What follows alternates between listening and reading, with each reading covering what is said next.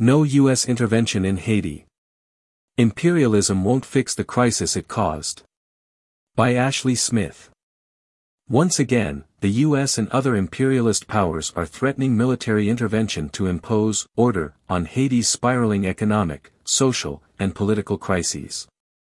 They claim they are responding to the call for international forces from Haiti's de facto Prime Minister and President, Ariel Henry, to repress gangs blocking access to gas and water terminals in Port-au-Prince. But Henry does not represent the Haitian people. He was not elected, but selected to be president by the U.S. Henry only retains power based on Washington's support and is opposed by the vast majority of the country's population for very good reason. At the behest of the International Monetary Fund, IMF, he has pushed through neoliberal economic reforms, including the end of fuel subsidies that have further impoverished the country's working class and peasantry. Henry has called for U.S. intervention to defend such policies and repress popular resistance and gangs that have emerged out of the crisis within Haitian society. Already, Washington and its so-called core group, comprised of the U.S., Brazil, Canada, France, Germany, Spain, the European Union, the United Nations, and the Organization of American States, has secured the passage of one UN resolution, which imposes sanctions on one purported gang leader and former police officer Jimmy "Barbecue" Cherizier, paving the way for another resolution that would authorize the deployment of non-UN military forces to Haiti. While any interventions would be dressed up in humanitarian language, the U.S., other great powers, and their proxies offer no solution to the crisis in the country. Indeed, as their history of interventions as well as present policies attest, they are at the root of Haiti's problems.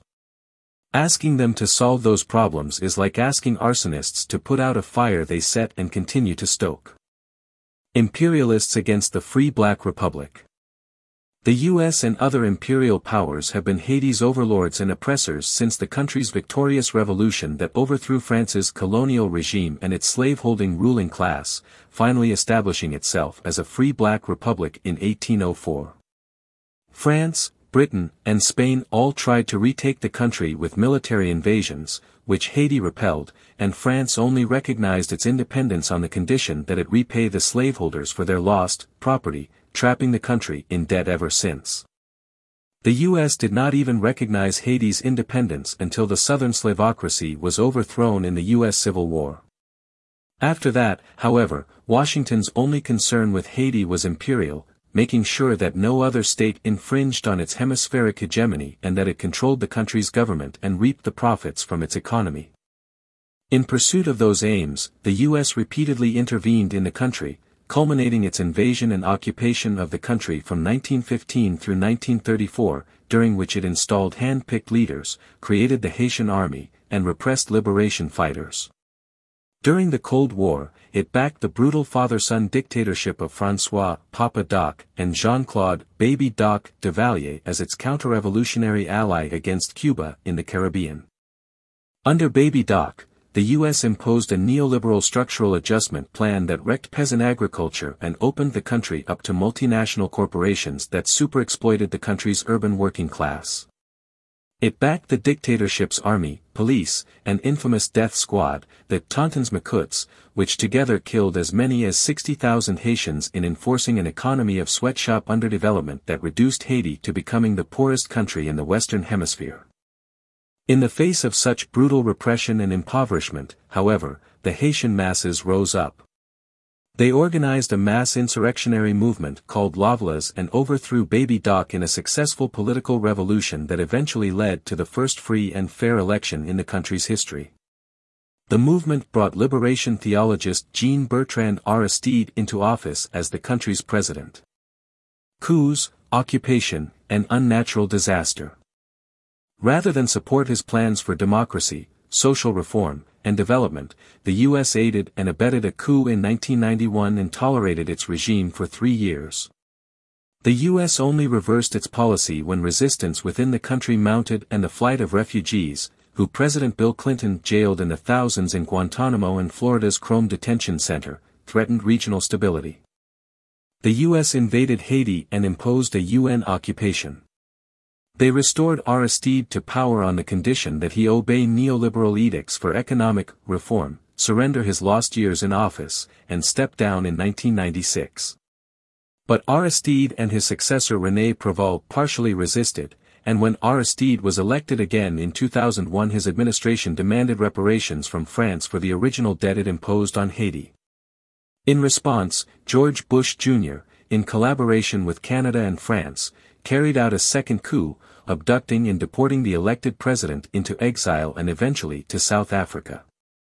Bush imposed order through the UN, which occupied the country in various guises from 2004 until 2019. The occupation became an international scandal, with UN forces repressing the democratic resistance, exploiting impoverished women in the sex trade, and introducing cholera, a disease previously unknown in the country, killing an estimated 10,000 people. The US and its core group backed a succession of increasingly illegitimate and unpopular governments that followed their neoliberal dictates. In the process, they incapacitated the Haitian state, privatizing its state industries and social services and turning the country into what activists call a republic of NGOs, whose patchwork charity could never replace the state in meeting people's needs. The only state institutions the US has supported are the repressive ones. With the old Haitian army long gone, having been abolished by Aristide, the US and its collaborators have poured money into the Haitian police to repress desperate people. All of this has made the country vulnerable to a succession of natural disasters, from the horrific earthquake in 2010, which killed hundreds of thousands of people, to a series of hurricanes that swept the country over the last decade, yet another earthquake in 2021, and then the COVID-19 pandemic. Without a functioning state, regulated infrastructure, social safety net, or a functioning healthcare system, all the result of imperialist intervention, the country has been thrust into an unending political, social, and economic crisis. All of this has reduced the Haitian working class, urban poor, and peasantry to destitution. Nearly 60% of the population live in poverty, 30% are food insecure, and 50% lack access to sanitary water. Washington, which rules over the richest country in human history, is directly responsible for these horrific conditions. U.S. policing their crisis. The U.S. under the Obama, Trump, and now Biden administrations have backed a succession of corrupt right-wing governments from that of Michel Martelly to Jovenel Moïse, who was assassinated in 2021. Since then, the U.S. has backed the selected but unelected Prime Minister and de facto acting President Ariel Henry. Without a legitimate elected government and with Haitian society racked by social and economic crises, popular anger has exploded in waves of protest, calling for Henry to step down. At the same time, these conditions have driven waves of Haitians to flee the country as they have since the earthquake. While Biden has renewed temporary protected status, TPS, to those that fled to the U.S. after the earthquake, he has enforced a brutal border regime against newly arriving Haitians as well as all other migrants, even going so far as to use Trump's Title 42 ban on admissions during the pandemic.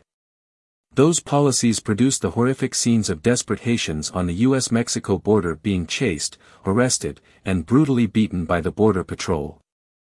It also produced far less publicized atrocities such as the U.S. Coast Guard intercepting Haitian migrants at sea before they could even get to shore.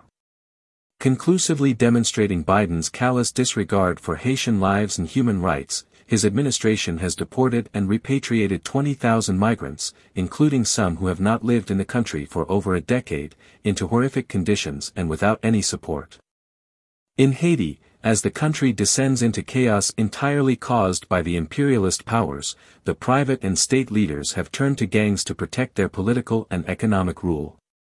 Other gangs have arisen within impoverished cities and the countryside, mainly in the form of mafioso-like protection rackets, with some like Cherizier claiming to lead a revolutionary political project.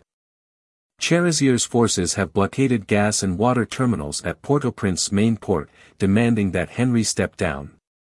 As a result, Haitians are facing skyrocketing gas prices and lack of access to potable water, triggering a new outbreak of cholera in the country.